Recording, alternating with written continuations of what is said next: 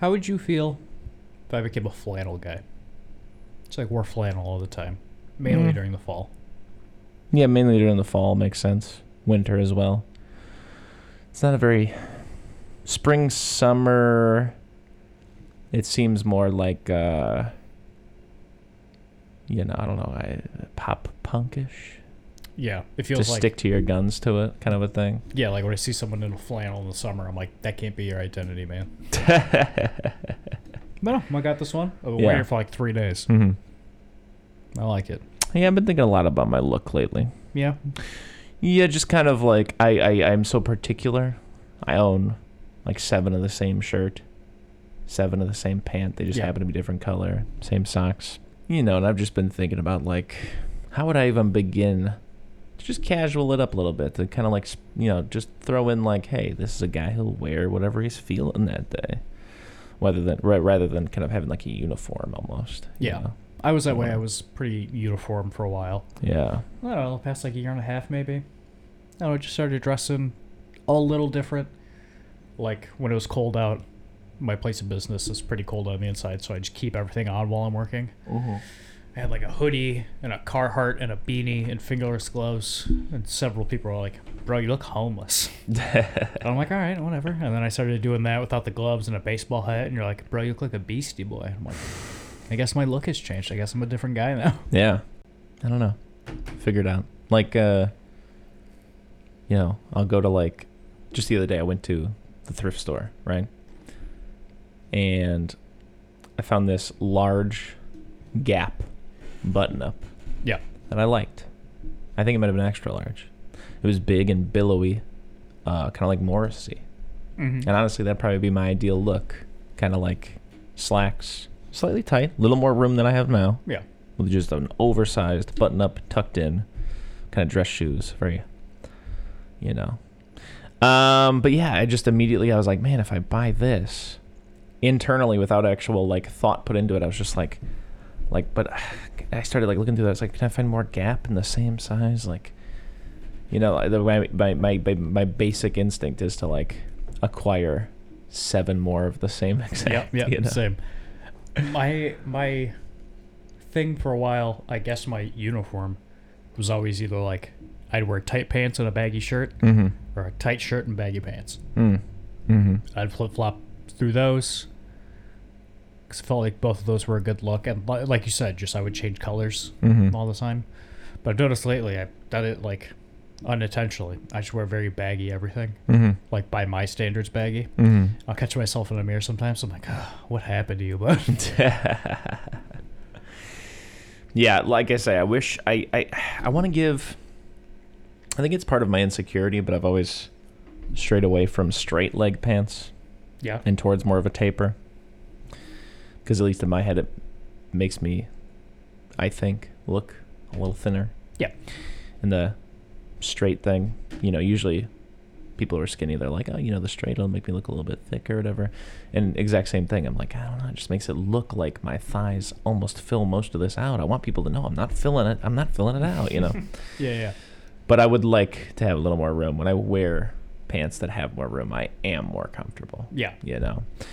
And yeah, same thing with shirts. There was a while where I was working out a lot, and almost as motivation, I was like, I want slightly tighter shirts. And then, just at a certain point, you're like, why am I doing this? I just feel uncomfortable all the time. I'm not saying that I want to wear like the baggiest shit, but like, just go up one size. No, so I get can that, breathe a little bit in here, Comfortability. I think that always sticks with me whenever my fashion choice changes.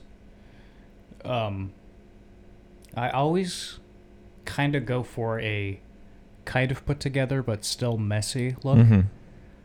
Like my example now is when I'm not wearing a bunch of baggy shit, I'll wear a smaller shirt tucked in with a belt, but my pants are baggy and the legs are way, way, way, way, way too short. Like I did that like without realizing it. I was just buying a bunch of pants, but I was wearing Converse at the time. So I was like, yeah, these come up to my shoes. That's fine. And then I would wear them with normal shoes. I'm like, oh God, these are like mid shit. What am I doing? But like even like with my facial hair, with the exception of now, I guess. But like I like to have the mustache. I like to keep it tight, but I also like to have scruff. Yeah. So I look like I'm trying, but not too hard.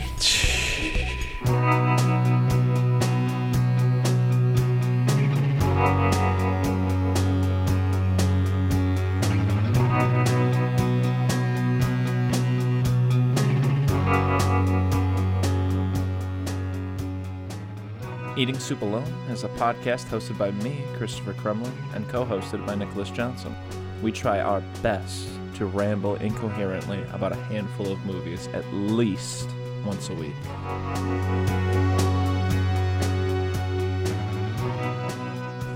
You know who always dresses really well? Dracula. Which one? All of them. Let's start with, I guess, Nosferatu. Okay. Had you seen a full-length silent film prior to this? I had not. No? No, never in my life. How was that experience? Let's talk about that just to begin. It's a little warm-up. Biggest thing, right off the bat, people in the 20s or 30s. Which one was it? 20s. We're talking about the 20s. Yeah, Yeah. Nosferatu, yeah. People in the 20s read slow as shit. Oh my god. Two sentences would pop up on the screen and stay for, I'm not joking, 65 seconds. Yeah. Other big complaint, which we both shared, Mm-hmm. the music.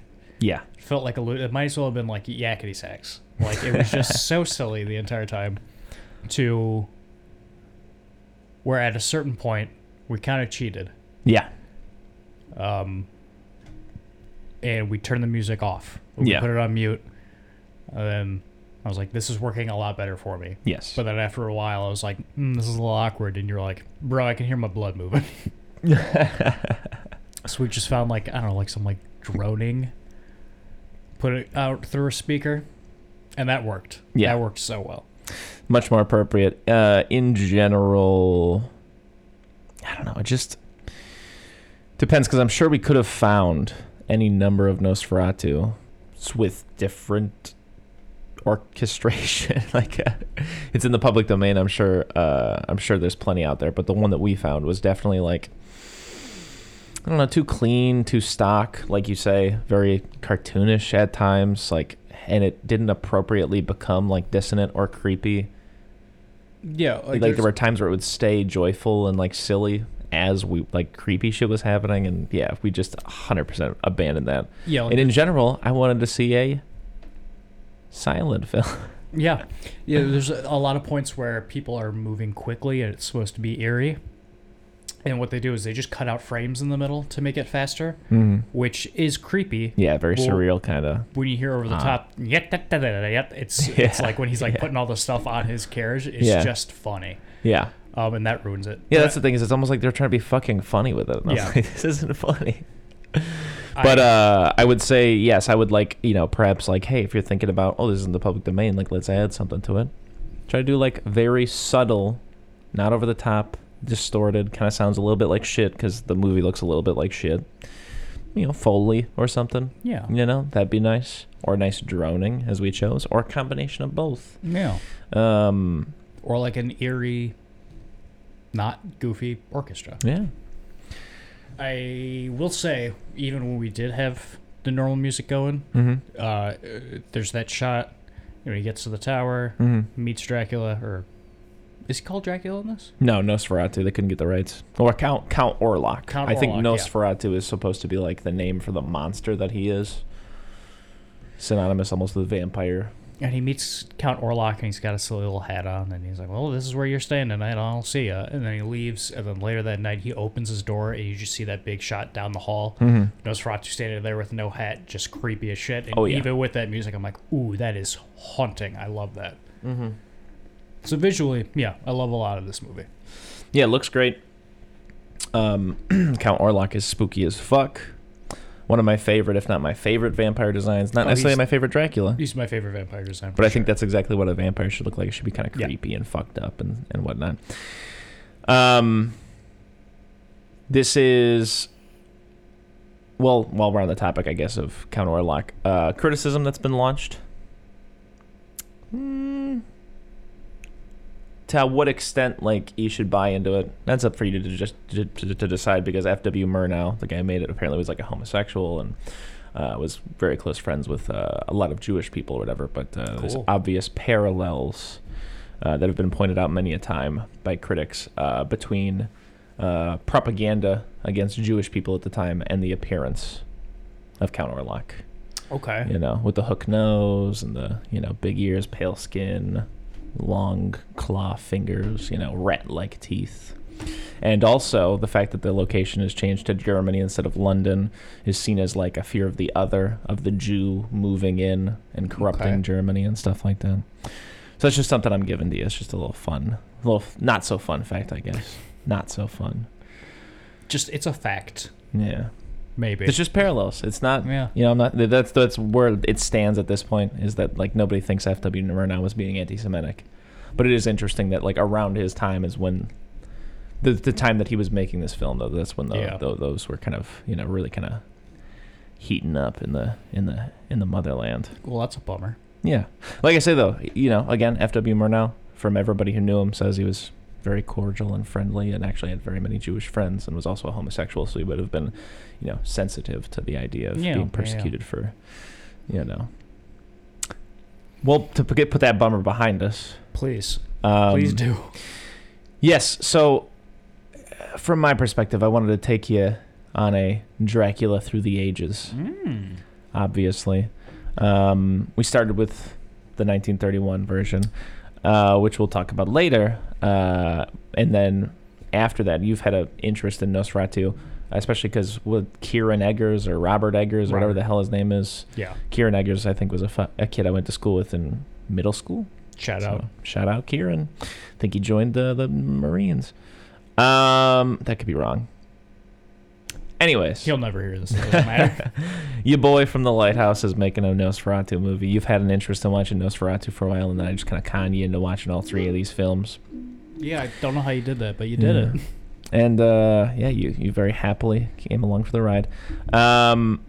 So just something I guess I'll point out here, but I guess I'll bring up again in all three of them, is that there are a lot of beats that are consistent across the three, right? Oh, I would say this is the same movie 3 times. Yeah.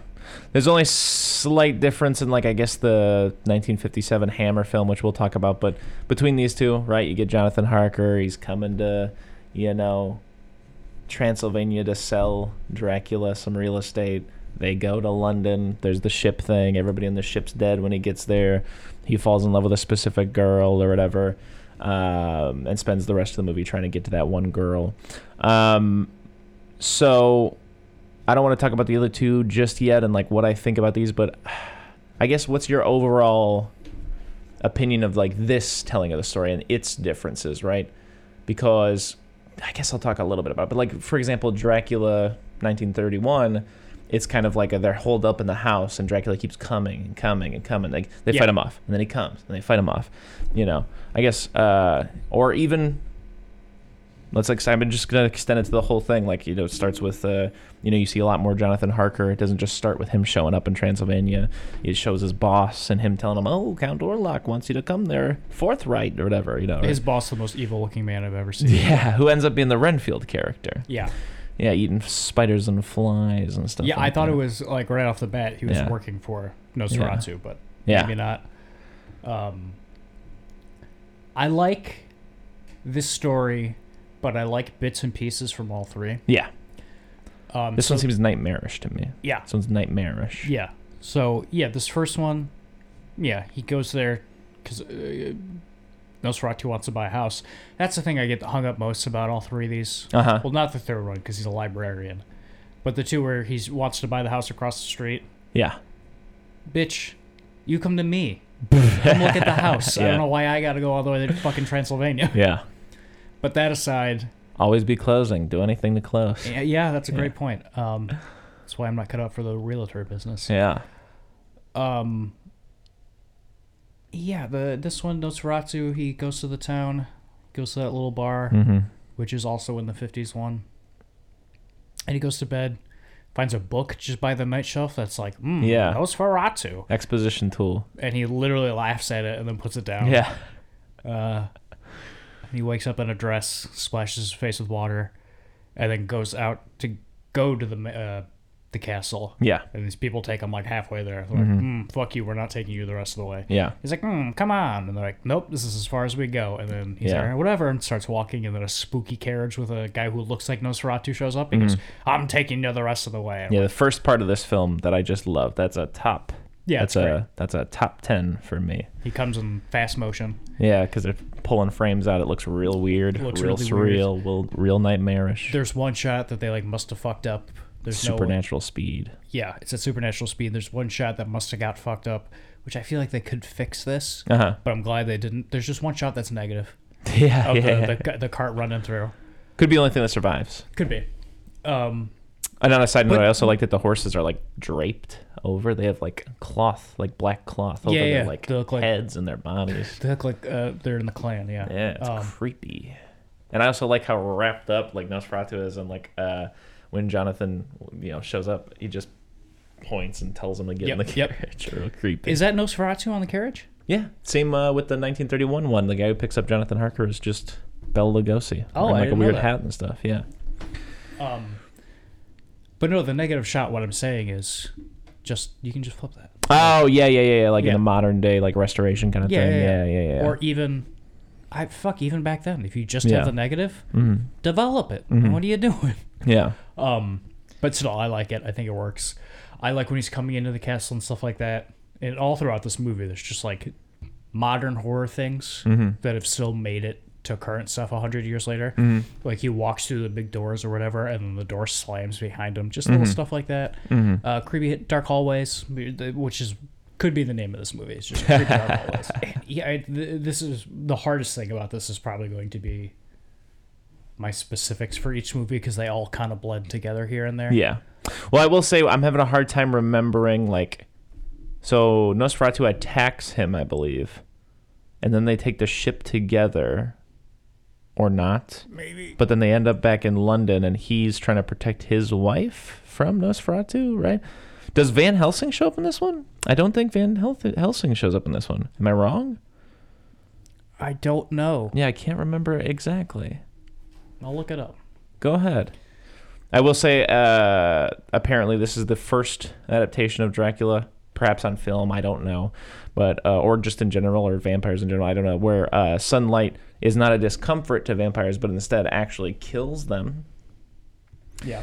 And it does have a kind of, I feel like most Dracula movies seem to have a slightly anticlimactic ending, besides Horror of Dracula, which I think is the best one, just because it kind of like happens, right? Like they just open a curtain or like stab him in the chest, and then it's kind of over. And I feel like that's one of the weaker elements of this one. But I guess I don't know. It's kind of cool too. Also, it's like waking up from a dream, like and just realizing, like, oh, it's all over. As quickly as opening your eyes in the morning. Oh, fun fact: the Renfield character on this one is named Renfield. Interesting. Yeah. Yeah, I don't know what to say about this other than like it's sort of an oddity, a curiosity, right? The whole time I kept thinking like, fuck, 100 years ago we were doing this, which is pretty goddamn good. But now we have Call of Duty. I can't find anything about a Van Helsing in this one. I do like, though, when Nosferatu comes to town and people just start dying, that it's the 20s, so they're like, it's a plague. Yeah. I love that they keep calling it a plague. I absolutely love that. All the doctors are like, man, there's a bunch of dead people from a plague on this boat, so let's pick them up with our bare hands and throw them somewhere. All this stuff on the ship I really liked. I thought that was Spent a lot more time on the ship with this adaptation. Yeah. Again, in fact, the Horror Dracula doesn't even have a ship scene. Yeah, not at all. Yeah. This feels like cheating, but just the droning and just those long shots of the ship. Yeah, the drone really got me. Yeah. Or like when the captain and his first mate are throwing off the last crew member to die. It's really good. And then Nosferatu shows up on the ship and they're like, and they die. Also, something I love about Nosferatu, I like the two teeth closer together, and also I like that he bites people on their Adam's apple. Like in a way that is like physically impossible to bite someone that way with your two front teeth. The forbidden fruit. It's great. I love. Yeah, that's good. But no, I love it. You said it brings a more supernatural aspect to it, but in a good way. Yeah. In a very good way. That's like an odd. I don't know how to articulate this point, but yeah, he's the most supernatural seeming vampire to me, because there's a degree to which, with like the oversaturation of like just having oversized canines, like just seems so casual and normal to me. This is something that's actually like, oh wow, you know. How often do you see the Nosferatu style vampire other than like Salem's Lot? You know, and I'm not going to count a little reference in SpongeBob, but like, I mean, like a legitimate attempt to like, you know. I don't know what it is, but I was thinking about it with Horror of Dracula. Yeah. But like you said, the canines, there's the guy's wife who's, you know, sick and dying. Like Lucy? Or no, Lucy's the aunt. Maureen or something? Or something like that.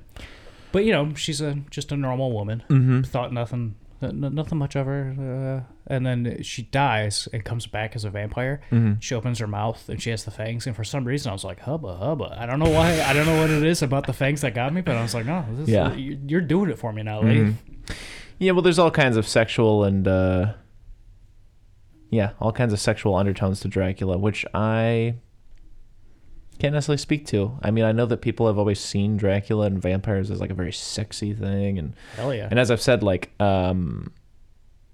you know, it's those undertones have been noticed by academia a lot. I even had a, you know, peer who was writing our senior thesis on some of like the gender roles in, you know, Dracula and stuff like that, and I can't really speak to him outside of I remember her talking about like it being sort of a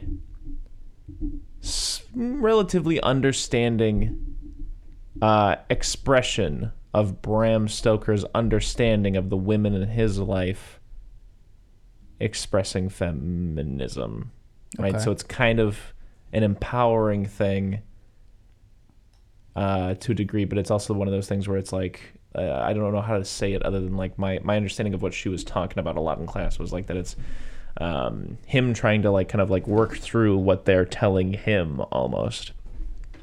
But like I said, I can't really comment on it. I've never really been that aroused by vampires, and I also don't really think about sex when I see vampires. Like it's almost lost on me, the idea of it being like sexy or like, you know, even in like True Blood when they're like shirtless with like six packs and they like might as well be like doing foreplay as they're about to like suck on a neck. I'm just never really like, that's just like something that's never sparked for me. If I was trying to start a car I'd just stolen, it wouldn't go. That's something I dig about this first one. Is in all the other ones, whenever you see, or in anything, whenever you see Dracula, it's just he is a very suave, very good-looking man. He's got that mysterious accent. And he's a smooth talker, and you kind of like him. He's a little off-putting and a little creepy, but there's something about him that just gets you. Yeah. Nosferatu, no two ways about it. Monster. Fucking monster. Yeah. Like, he's a monster, but he's still a guy that, like, when you go to his castle and you talk to him, you're like, okay, he's just an odd-looking guy. And then, like, when you see him at the end of the hallway, you're like, oh, my God, I'm going to die. Well, we got two other movies to talk about, so if you have anything else you want to say about Nosferatu, I think I've said my piece. Like I said, it's an oddity, it's a novelty. I think people should see it.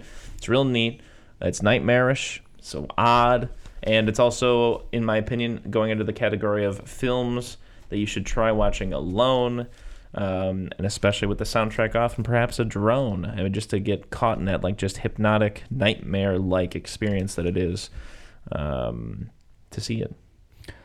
This may be blasphemy, but I would like, in my lifetime, to try and re-edit Nosferatu.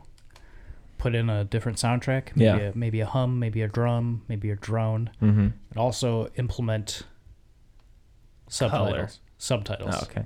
Cut out the cards. Just put subtitles. At Cards the are bottom rough. Talking. Yeah, it's very foreign. I don't. Yeah. It's foreign to my sensibilities.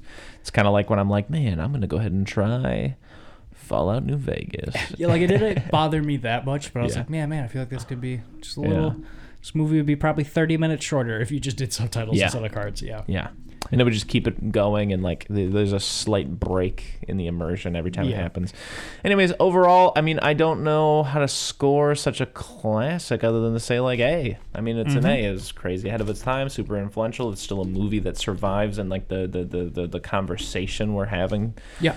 Yeah, I love it. Is it my favorite Dracula? No, but it's remarkable. Yeah, it's remarkable. I really liked it. It's 100 years old, and parts of it still felt modern and effective to me. So yeah, I really enjoyed it, and even more so than I'll bring this up with the next two. Well, I won't because I'm bringing it up now.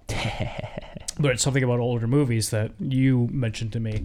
All of these actors, dead, and I've never seen them before. Mm-hmm. So there's something about it that makes it feel a little bit more real. Yeah, and like, oh, these are just people. So much more with this because it just feels ancient. Yes. And it feels historical. Yeah. And it really works. Yes. Yeah. 100%.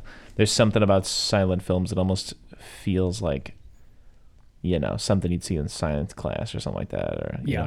Or, or like, a History Channel documentary or something like that.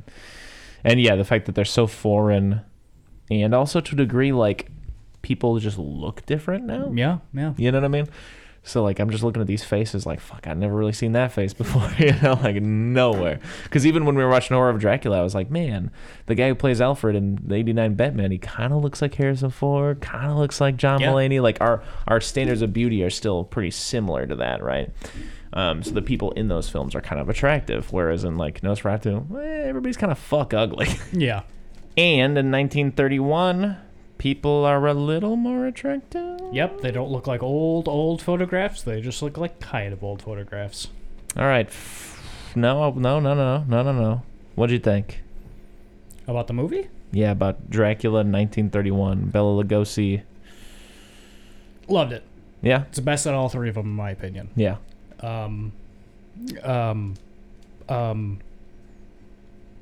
I love Bela Lugosi as Dracula. Yeah. I think he's great. It is very funny to hear these old movies where people are like, oh, this is my friend, Count Dracula. And everyone's like, oh, hello, Count Dracula. Like, it's not... I had a similar experience with Horror of Dracula when they were like, could you take Mr. Van Helsing out of here? And they don't say it like you're saying it with weight. Like, you're supposed to, like, as an audience member, know what that means. Yeah, They're just saying it as if it's like, his name might as well be Peter Thomas. Yeah, exactly.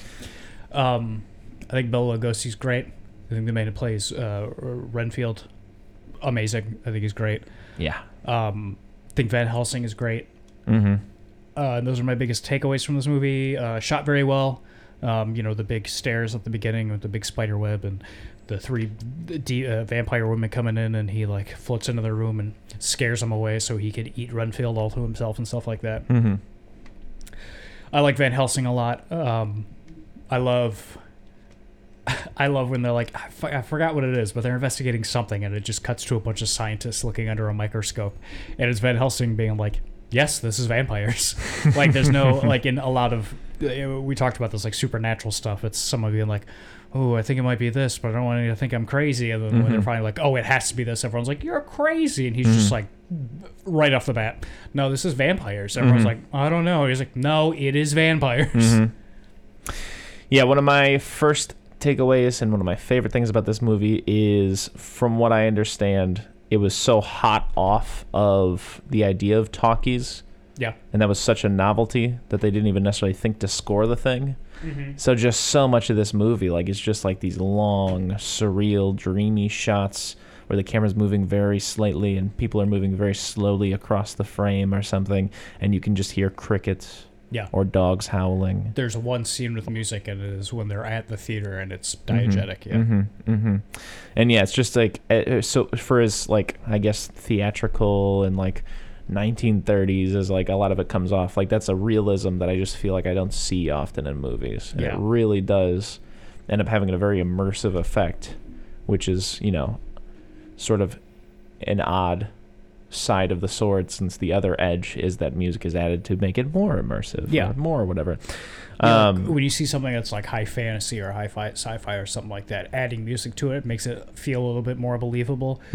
But when none of it has music, you're just there. And like weird shit where like the vampire women are floating in toward him and he comes in through the window should not work, but since you've heard no music up until this point, you're just there, you're in it. It's great. Children of the night, what music they make. I think there are a lot of really great lines in this movie too. Yep. A lot of great performances, as you've already mentioned, right? Like Bela Lugosi obviously just kills it. And it's also interesting, something else we talked about was like how, I'm going to just say it full force, a lot of this is not corny. Yeah. You know what I mean? Like, you kind of imagine, like, oh, Count Chocula and Monster Squad, you know, it's probably all goofy because they're just straight up doing what was done. Mm-hmm. But no. And I'd even take it a step further. There were a lot of things that, like, you know, we agreed kind of people don't play into as much as I think they kind of should, right? Yeah. You know, an example I can think of off the top of my head is, like, all of the neat ways that Dracula is trying to, like, get people to do his bidding, right? Like, he's going out to parties and shit. Mm-hmm. Like, normally I think when you see vampire stuff, they stay pretty much to their house and, like, spooky places outside at night and stuff like that. And they're, like, almost like a pedophile in a van being like, come on into my van. But no, he's out and about being like, oh, yes, I am Dracula. You should come by sometime. And everyone's like, you know what? I might take you up on that. But on the topic of bidding, like, for example, like, you know, nobody knows that the young girl has been, like, vampirized just yet or whatever, and she's, like, trying to talk her boyfriend into getting the crucifix off of Van Helsing or whatever. And she basically, like, I can't remember exactly how she says it, but she basically alludes to the fact that Dracula's already visited her and told her that she needs to do this, right? Or the fact that, like, you know, he got to Renfield and Renfield was able to, like, get out and then, you know, do whatever the fuck Renfield had to do that basically allowed him to get into the house, kind of a thing. And it's just all these really cool things where, like, you don't see Dracula doing any of this. But through dialogue, there's just that this idea that he's plotting, that he's scheming, that he's cunning, that he's very smart. Yeah, I like that a lot. Like, you see him a lot at the beginning where he's planting the seeds and then he's gone. And he eventually, when he shows back up, he's just like a specter or like in a shot somewhere. And it's like, ooh, he's back. Yeah. And like, yeah, like you said, it's just other people talking about things Dracula has done behind the scenes. It's great. And one of my favorite moments, and I think you would enjoy it as well, is when Van Helsing observes that he has no reflection. My favorite part presents Dracula with that information, smashes it, and then goes to leave, and someone says something to the effect of, like, well, what are you doing, or where are you going, or something like that. And he's like, he says basically, like, I have to go. Van Helsing will tell you why. Yeah, no. Or, like, what I am, you know. He goes, Van Helsing picks up the mirror and goes, isn't it strange that you don't show up in this mirror? And Dracula smashes it on the ground, looks around and goes, tell your friends. And yeah. And that's just badass. And that's my favorite thing about this Dracula, is he's the kind of guy that'll just look you in the eye and basically tell you, like, oh yeah, I drink blood. Yeah. But it's because I actually get the sense that this Dracula, more than the others that I've seen across any media, is holding more cards than you think, kind of a thing, right? Yeah. And yeah, that's what I appreciate about this version of Dracula. And I would just, you know, I don't know. I'm not super familiar with every, you know, depiction of vampires ever, but I feel like we live in a time that's oversaturated with, like, the troubled and dark and brooding and sexy kind of vampire or whatever, and even, you know, slightly less frequent, but maybe more frequent, I think, to a degree, is like the kind of Salem's Lot Nosferatu thing. Not that they look like that, but just the idea that they're almost like, you know, this monstrous, like, visceral thing, or maybe they're just straight up kind of corny, like, rip-offs of, but it's just, it's kind of neat to see it, like, taken so seriously and handled so well. Yeah, I really like, between the three of these, this one specifically, well, Nosferatu he's a monster the entire time. Which I like in its own right. Yes, and people are unsettled by him the entire time. The third one, we'll get to that when we get to that, but I feel like it sums a lot from Christopher Lee not wanting to say the lines. And also, from the get, everybody knows he's a vampire and they're there to get him. But when you see stuff like this, like at the beginning of this one, like I said, when he's out there, he's playing the game, he's talking to people, he's doing this and that. And a lot of these things, as soon as the shoe drops or someone's suspicious, it's like, oh no, well, I've got a cover story and this and that, or it's like a cat and mouse thing or whatever. As soon, like, in this movie, everybody believes he's just a normal guy except for Van Helsing. And as soon as Van Helsing brings up any kind of evidence, he's like, all right, you got me. I'm a vampire. This is what I do. But that's not going to help you at all. I will see you when I see you. Yeah. I also appreciate in this movie, in my opinion, I like this movie's ship scene better. I don't really remember it. It just happens quick. It's just like two, like, constable types standing on the shore, and they're or not on the shore, on like the boat, and it's just like picture there's just like dead bodies everywhere, and they're just like, yeah, the ship just pulled up with nothing but a dead crew, and it's very just eerie and like impactful and blunt. Yeah, and I like it. You hit it. Okay. I think Renfield is great. Can't remember, it's Saul? Is that the guy's name in Old Dark House? Yeah. You remind me of Saul. Yeah. He's got that thing where he's like, why would I want flies when I can have big, fat spiders? Yeah, and even when he's like talking to normal people and like sometimes he's breaking it down, he's like, oh, rats. It's Dracula. Hundreds of rats. Or he's like, oh, it's Dracula. Thousands. It's Dracula. Dracula's making me do this. I'm sorry, I don't want to do it. But and then immediately flips the switch and he's like, I'm a vampire boy. And he's I'm more than like when I watch these old movies with you. Yeah. I always have to have like 1 foot in. And whether I'd like to or not, I have 1 foot out. Where it's like, okay, these are people in the 30s and they're doing their thing. But whenever Renfield is on screen, I'm like, I am hooked. I am entranced by this guy. He is so good. Yeah, as I said, he shows up again in The Mummy. Yeah. And he does a very similar like role / performance, but it works just as well. Yeah. Honestly, I'm sorry, but all I remember from this movie really is Dracula, Renfield, and Van Helsing. Like, I know there's the other guy there with his girlfriend, and she's walking on a balcony sometimes, but I don't really remember any of that.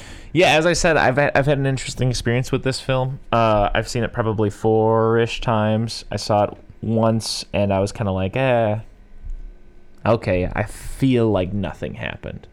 And I saw it a second time, and I was like, yep, that was pretty much what I remember. And then I saw it a third time, and that was when I was kind of like, oh, shit, I actually kind of like this, and I kind of appreciate how quiet it is and atmospheric. And then this time I watched it, and I was like, oh, fuck, this is good. Yeah. And there's some good shit in here they're doing that, like, I, again, have not seen to this day, I feel like, And, yeah, so, I mean, you've got the basic rundown.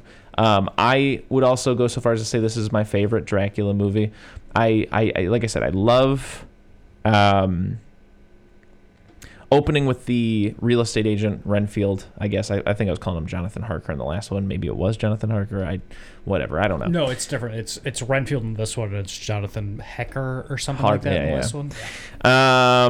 But anyways, yeah, Renfield goes out there. Like I say, I'd appreciate it if Bella came blazing in with supernatural speed, but whatever.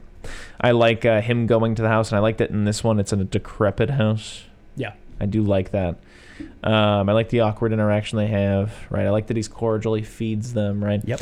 And then, coming to London on the ship and everybody's dead and stuff like that.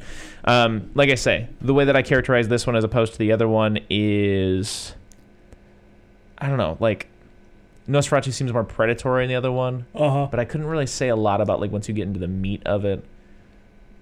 Kind of like, I don't know, I feel like they spend more time with, like, Jonathan Harker and then the castle and then the ship and stuff like that. And then I feel like the ending kind of almost seems a little rushed to me. Could be wrong, but I just don't remember it that well. But, like, this one, it feels like the bulk of it is Van Helsing knows Dracula is Dracula, and they're spending a night or maybe 2 nights, but I think it's a night, like, just trying to keep Dracula out.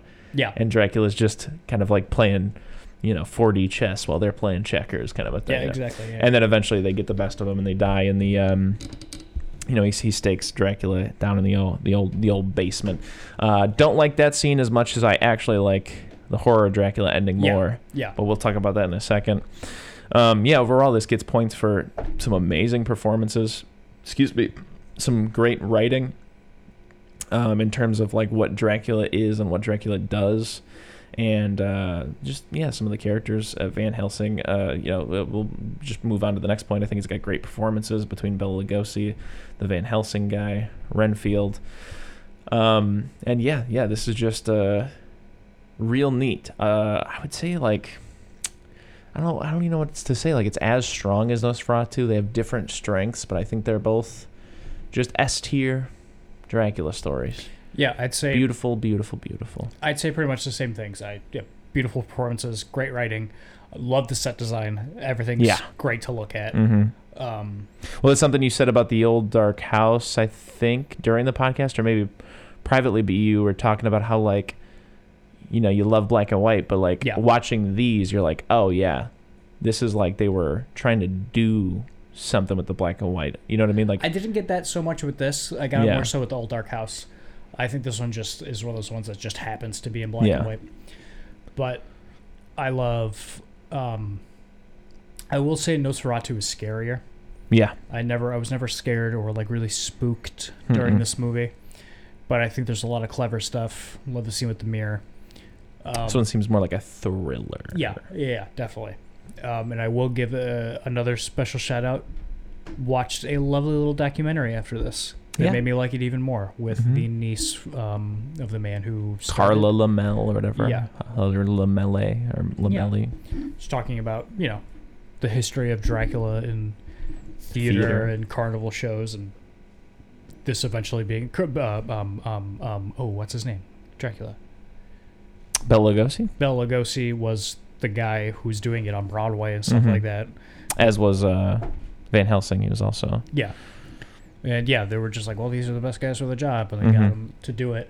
Also talking about the Spanish one, I'd love to see the Spanish one. Yeah, that'd be really neat. It was kind of like what you were saying about Scream 4. We were talking about it. You're like, I'd love to have someone like the same movie made twice by two different directors who Mhm. aren't talking to each other at all. Mhm. And see what happens there. This feels kind of like the same thing to me. Yeah.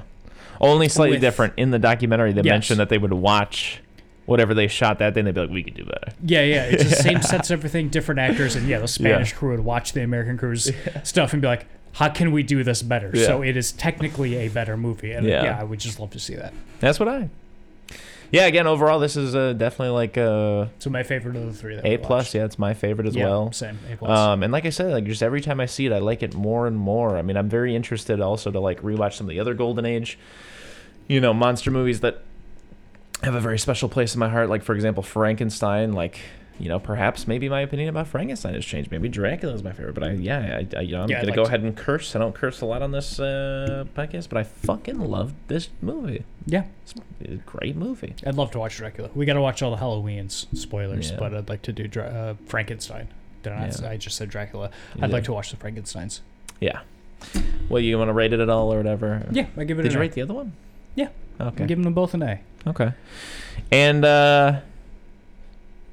yeah, I mean, this is a horror of a segue, but horror Dracula, 1957, Hammer Films, the movie that kicked it off. Hammer Films becoming synonymous with color, blood, monsters throughout the 50s, the 60s, and the 70s. Not so much the 50s, but this is 1957. This is Christopher Lee, and this is Peter Cushing, and this is Dracula. What'd you think?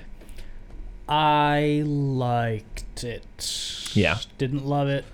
There's a lot of it that I think is really strong. Mm-hmm. There's gore Mm-hmm. for 1957 standards. Mm-hmm. I like Christopher Lee as Dracula when he speaks. It's kind of a blending of the two, but much Yeah. heavier on the Nosferatu thing because he's so quiet the whole time.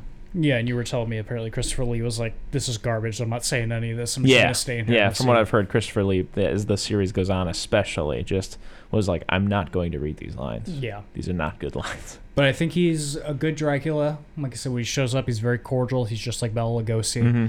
Mm-hmm. But he stays primarily in the house. But just like almost immediately,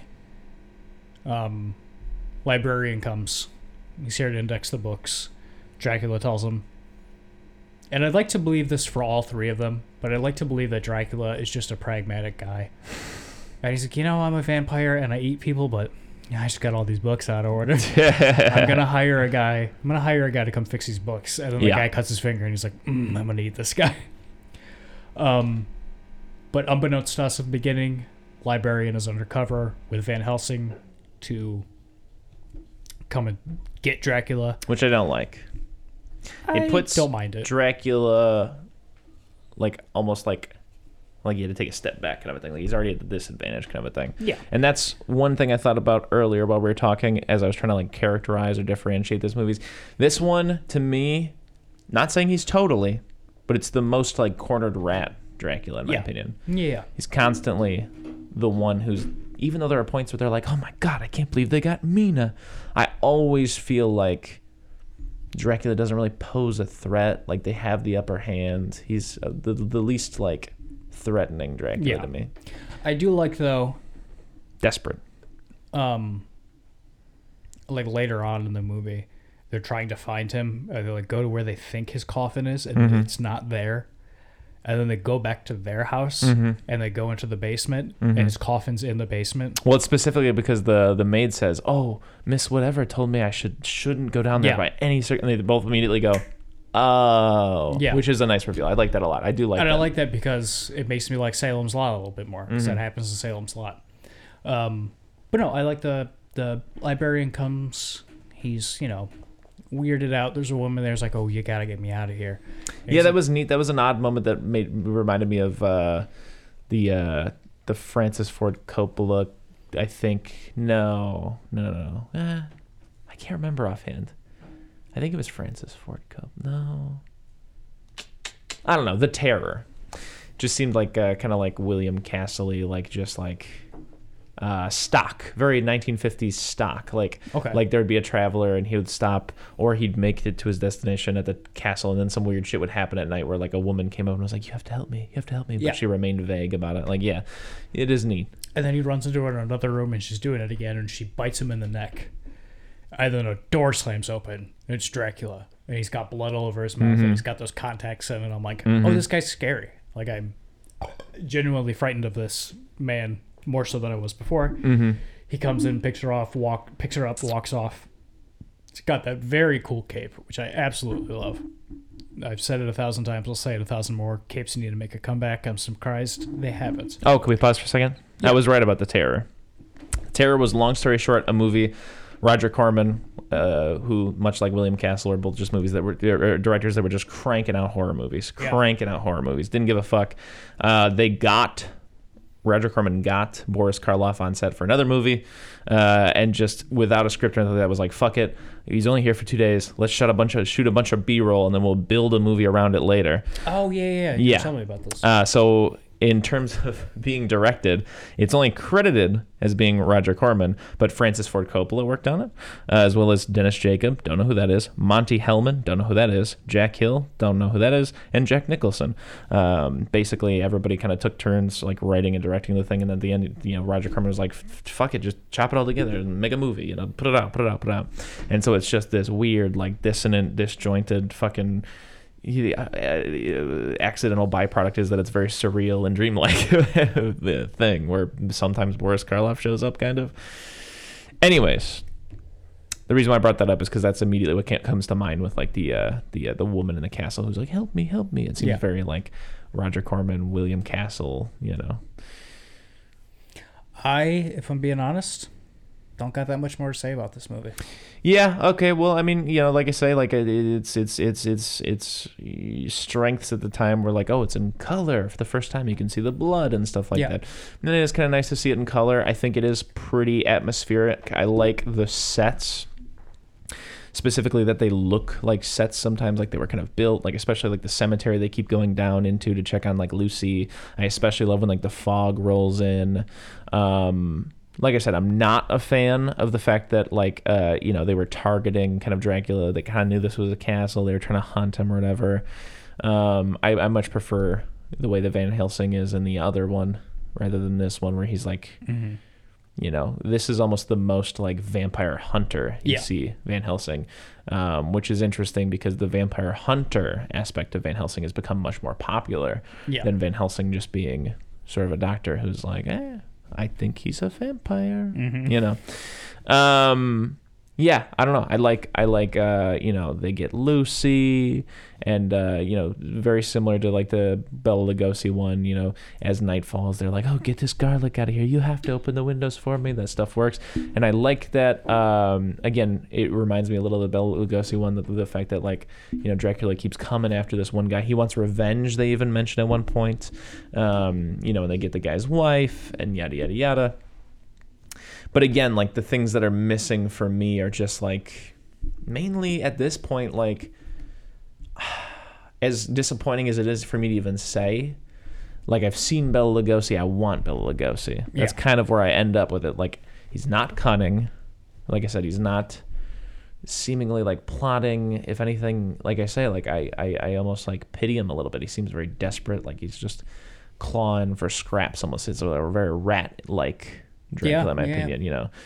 And that's kind of all I got to say about it. I think the biggest strength, in my opinion, is the final face-off between him and Van Helsing, when Van Helsing looks to the curtain, pulls it down, and you get that great effect where he crumbles into dust. Yep. And I would say my ideal Dracula film would probably be a very well-handled remake of specifically the 1931, pretty much shot for shot, but add in a death scene like that at the end. And it would have to be somebody that I really appreciate their judgment and aesthetic choices. But it'd be a blending of those two, kind of, I think, with just that ending from the other one kind of thing, and 1931.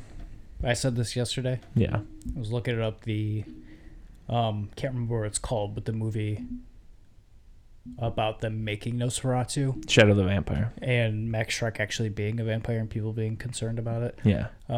Willem Dafoe plays Max Schreck in Nosferatu. Robert Eggers has to get Willem Dafoe to play Nosferatu in this new one. I will say something that I noticed a lot during Horror of Dracula, which I didn't like, but I thought was funny. I thought it amused me the whole time. There's so many shots of like Dracula and other people who like walk into a shot, and for the whole time, the top half of their head is cut off. Like they're just at the top of the screen. And it's just like, hey, their head's cut off. Do you want to reshoot this? And everyone's like, but it's 5:00. It's time for all of us to go. So yeah, that's where I'll leave that one. I think honestly, this is probably like a C for me. I would say that Horror Dracula is kind of C territory. I'd give it a C minus maybe. Yeah. Fun conversation I had today that relates. Remember me telling you the other day I was cat sitting for my parents, and they just had these like weird like sandwich cookies in their pantry with like some weird language on it that I didn't realize. I'm like, these are fucking great. German? I went and I saw my parents today. I'm like, oh yeah, what are these? Where'd you get these? And they're like, oh, Transylvania. So-and-so moved out across the street. We have a new neighbor. Her name is Sabina or something along those lines. Excuse me. And my mom's like, she's very nice. She came over, she gave us all these cookies, and she made muffins and stuff like that. And we're like, man, you're the new neighbor. We're supposed to be doing this for you. And my dad's like, yeah, she's from Transylvania. I'm like, what? He goes, she's a vampire, and she's trying to get us to invite her in. That's got to be what's happening. I'm like, oh, is she from? My dad's like, she's from Romania. There's no way she's not a vampire. And my mom's like, yeah, we called the neighbors, and like, yeah, she brought us muffins and cookies and stuff like that. And so I'll tell you, like her. She might buy us some more. I'm like, oh, I might get vampires. It reminds me of one of the things I did like about Salem's Lot, which is like them coming to the window and being like, let me in. Yep. But otherwise, that's that, Mattress Man.